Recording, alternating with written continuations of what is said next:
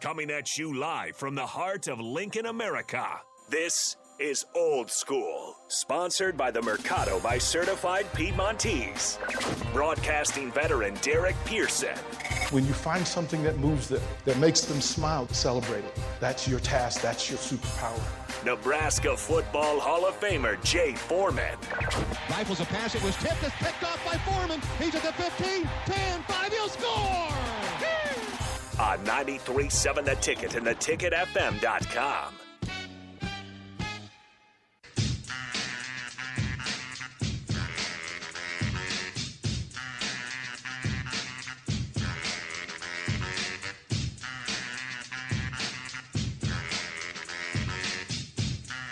What up? This is Jay Foreman, rolling solo dolo on the Old School. We are brought to you by the Mercado Certified Piedmontese, located at 84th and Havelock.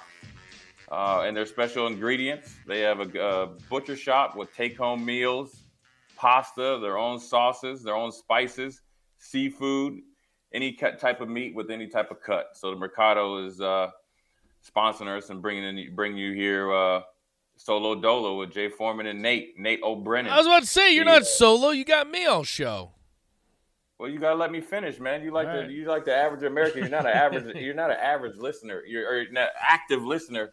You know what active listening is? That you let people finish what they're saying and get their point across before you come off with your opinion. Hey, I'm taller than the average American. Actually, I think the average height for a man is 5'9", and I'm 6 foot. How about that?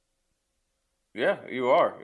But when you get older like me, Nate, you start to shrink. I was 6'3.5". Now I'm about 6'2.5". So. Maybe it's either taking on a lot of ISO blocks or getting old. So, but look, man. Hey, look, it's good to be back. It's we were throwing off a little bit with the game on Friday, and kind of throws everybody off. But it was a good throw off since the Nebraska was able to gut out a win. It definitely wasn't pretty, as some games wouldn't be. But then also, I always as the old saying goes, it's a pretty win is better than, or an ugly win is better than an ugly loss. So. Nate, what was your opinion or your first thought after the 4-0 at the end of the fourth quarter? Well, I'll tell you this much, and I went on a little bit of a rant on the block, and I won't go into that much detail as I did before. I've seen you went on a rant. I did. That. No, I went on a rant, and I was not happy, and I'm still not really happy because I've seen on Twitter and social media so much that Nebraska fans are saying, oh, it's just Indiana, oh, it's just Rutgers. Listen, these are two teams that Nebraska, if you would have told me after the Georgia Southern game, I would have said they wouldn't have won. These are games that in the past, one-score possession games that you wouldn't have won. And damn it, I don't care who it is. You're playing a night game in prime time against a Big Ten opponent. It is a solid quality win. And especially where Nebraska is as a program, guess what? You're not a 9-10 win football team that can just walk into Rutgers and win. They won by 1 point. They showed determination. They showed resilience in the second half because you got to remember, too, they were down 13-0 going into the second half. And they showed resilience. They came out on top. I'm tired of hearing, oh, it's just Rutgers. You know what? At this point, Nebraska, a win is a win. And I think that this is momentum moving forward, and this gives me confidence for the rest of the season. So I'm sick of seeing that, and I'm sick of hearing it. Yeah, I feel you, man. I think it's this is the way it is. It's when you do good things or when you win, that's dissected as if you lose, and then when you lose, sometimes, as we saw last year, it could be dissected as you win, and sometimes fans are never satisfied. Of course, here's what's funny. The majority of you younger folks or people that are on social media now don't want anything to do with the 90s, right? Nebraska's past the 90s. Chances are Nebraska will never get back to that, and that's fine. I think most, even Nebraska alumni and guys that played from the 90s and always previous probably understand that and are okay with it, just want us to be consistent and respected. Right.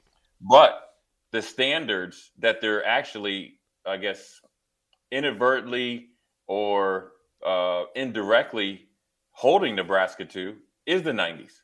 Because when we would go, if we played Rutgers, it would be we have to beat them by 30. Mm-hmm. If we played Indiana, we would have to beat them by 30 right. or 40. right? And it has to look good. No penalties, no turnovers. It can't be close. So it's weird that, when you hear people and you hear media members, the 90s, style doesn't work, X, Y, and Z, but that's exactly what they're saying. They're saying it without saying it. And it's like, and it's weird that, and this has nothing to do with like me or anybody, but this is factual. It's like, you don't want anything to do with what was successful. And it's like, we're trying to figure out a way to do it besides the way we can do it, that we know that works. It's working other places. Now, come back and run the triple option, have Tommy Frazier and throw the ball at times 8 times a game. That's not what we're saying. Right. The thing about the 90s, what made the 90s, 80s, 70s, and I'm assuming the 60s successful, or one of these, Nebraska started to be, one of the top programs for 30 or 40 years, is just the principles that it was built on. And those principles will lead you to the assumption and expectations to fly out there to Rutgers, get off the bus, warm up, beat the brakes off them no matter who's playing, whether it's first, second, or third team, get back on the bus, plane to Lincoln, do it again against, even a Purdue. Right. And we're not there yet. And so we're trying to hold these guys to an expectation that's not unrealistic, but we're also fighting how to get there. And it's almost like a mental chaos. Like you see that, my perfect analogy that I always give it to is like there was a class at the University of Nebraska called Greek mythology, one of my favorite classes of all time. You learned about Zeus and all this stuff, and Troy and all that stuff, right? And it just so happens that every single the test hadn't changed for years. So somehow you were able, if you just kind of accidentally fell into the answer key, you would get 100% in the class, right? We know that what works. We know exact. You just take it, and whether you brought it in there with you or not, that's a personal choice. But if you kind of memorize it, you'd be good. Well, it seems like Nebraska fans are that guy that says, you know what, I'm just going to try it on my own, and they end up getting 75%. But they want to be rewarded for the 100%. And so maybe that analogy wasn't right on, but at the end of the day, we have the answer key. We just have to get back towards it. And it's not something that can be changed over 2 or 3 weeks with Mickey as the coach, new defensive coordinator. It's something that, as many years as we have systematically and consciously unwound what made Nebraska, one of the most respected programs in the nation. You have to do it, maybe 2 times to get back to where you can hold yourself consistently above water, like I like to say. So, look, it's a step in the right direction. I can guarantee you the thoughts and the messages would be a lot different if Nebraska had by chance lost that game, say 13-12, since we won, and then it would be like, well, had too many turnovers, right? The quarterback position, the play calling. It's the same messages, but we're winning. Everybody in your crew identifies as either Big Mac Burger, McNuggets, or McCrispy Sandwich. But you're the Filet-O-Fish Sandwich all day. That crispy fish, that savory tartar sauce, that melty cheese, that pillowy bun. Yeah, you get it. Every time. And if you love the Filet-O-Fish, right now you can catch 2 of the classics you love for just $6. Limited time only. Price and participation may vary. Cannot be combined with any other offer. Single item at regular price. Ba-da-ba-ba-ba.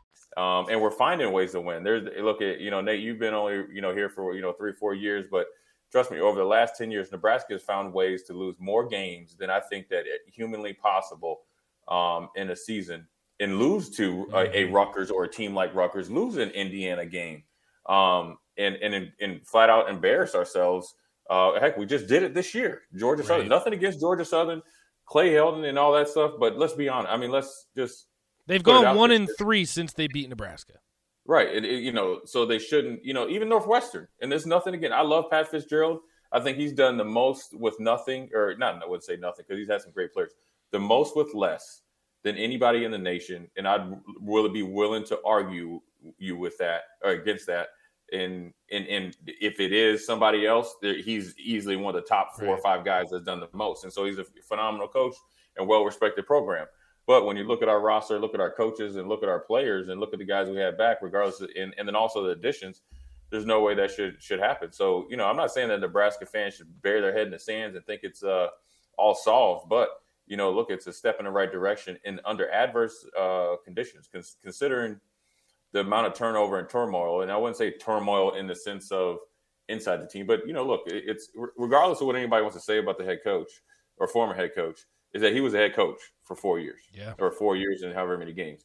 And there's players, regardless of what type of job people thinks he did or what he did at any point in time, that was still their coach. It's the person that they saw every day when they were, coming to, fall camp X, Y, and Z. That's the same defensive coordinator that I can attest that those dudes on that team when I was around respected and, really believed in.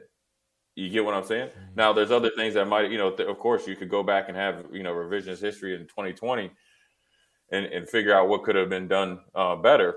But it's a lot of change for these players. It's a lot of change for the assistant coaches because now they're looking over their shoulder and thinking, what if? And so for them to win 2 games after a bye week, after you just get obliterated by Oklahoma on national TV, I definitely don't think Oklahoma's 35 points better than Nebraska, but they were that Saturday, and they could have embarrassed us even more. And so it takes a lot of cojones, per se, to rebound after that. And so that's a coaching job. That's a leadership job as far as the players and the coaches. And, the one good thing is these kids and across the board, every team, I think they learn more.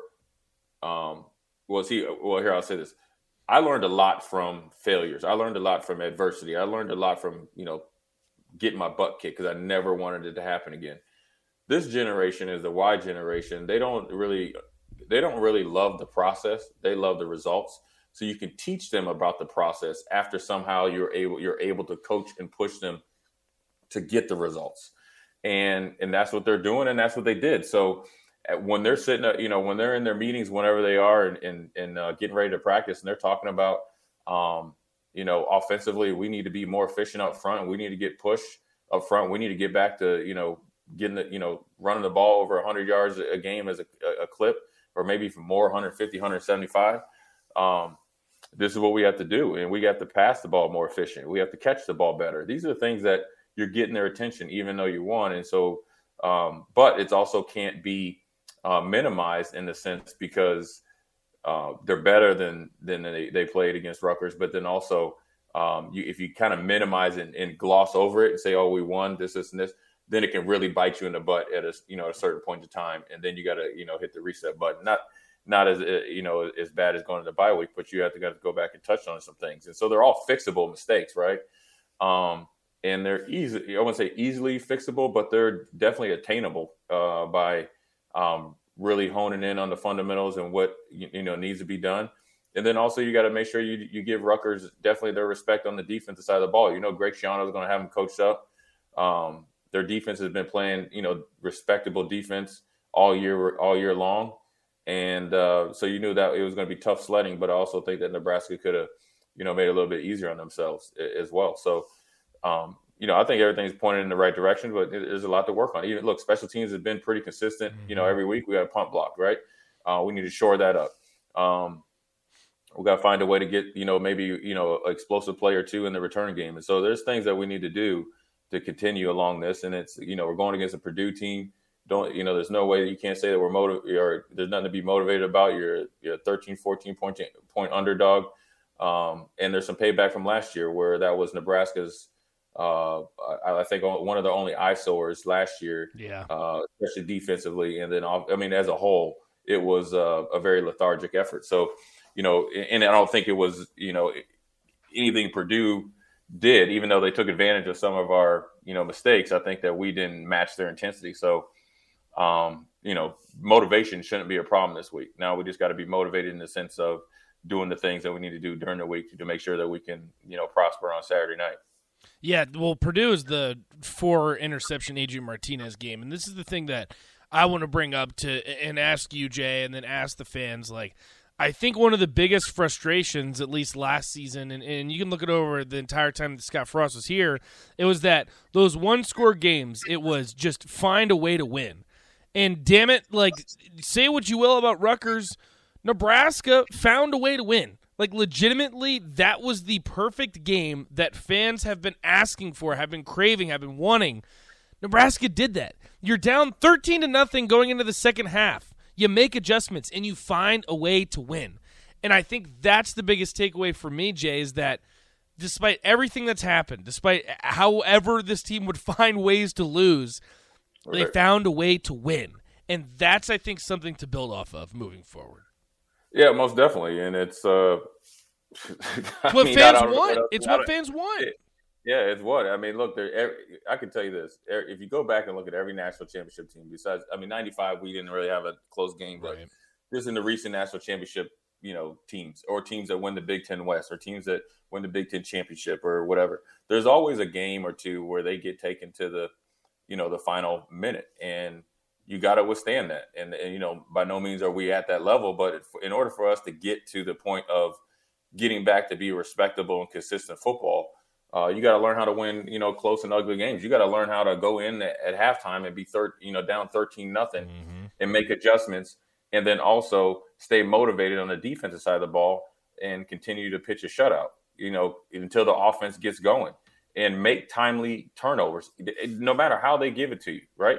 Yeah, they threw the ball right to Miles Farmer. So be it. Catch it. That's what you're supposed to do. You can't dictate who you play, and you can't dictate how they play. You can dictate how you play by your effort and your preparation. That's the only thing that matters, and that's really what I think Mickey and those guys are going to focus on, is what we do. And so I'm excited to see where it goes, and we'll see from there. But with that being said, that little Rutgers recap, we got to get ready for the Purdue Boilermakers. We're going to go to a quick break here. Then we're going to be back in about 5 minutes on Old School. You're listening to Old School with DP and J. Download the mobile app and listen wherever you are on 93.7 The Ticket and theticketfm.com.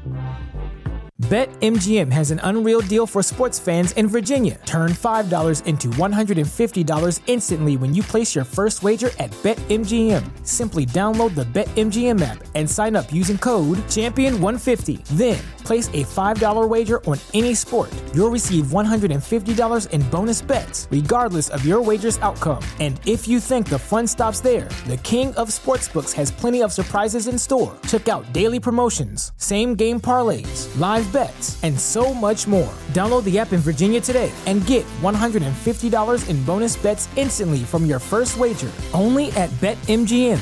BetMGM and GameSense remind you to play responsibly. See BetMGM.com for terms. 21 plus only. Virginia only. New customer offer. Subject to eligibility requirements. Rewards are non-withdrawable bonus bets that expire in 7 days. Please gamble responsibly. Gambling problem? Call 1-800-GAMBLER. Promotional offer not available in Washington, D.C.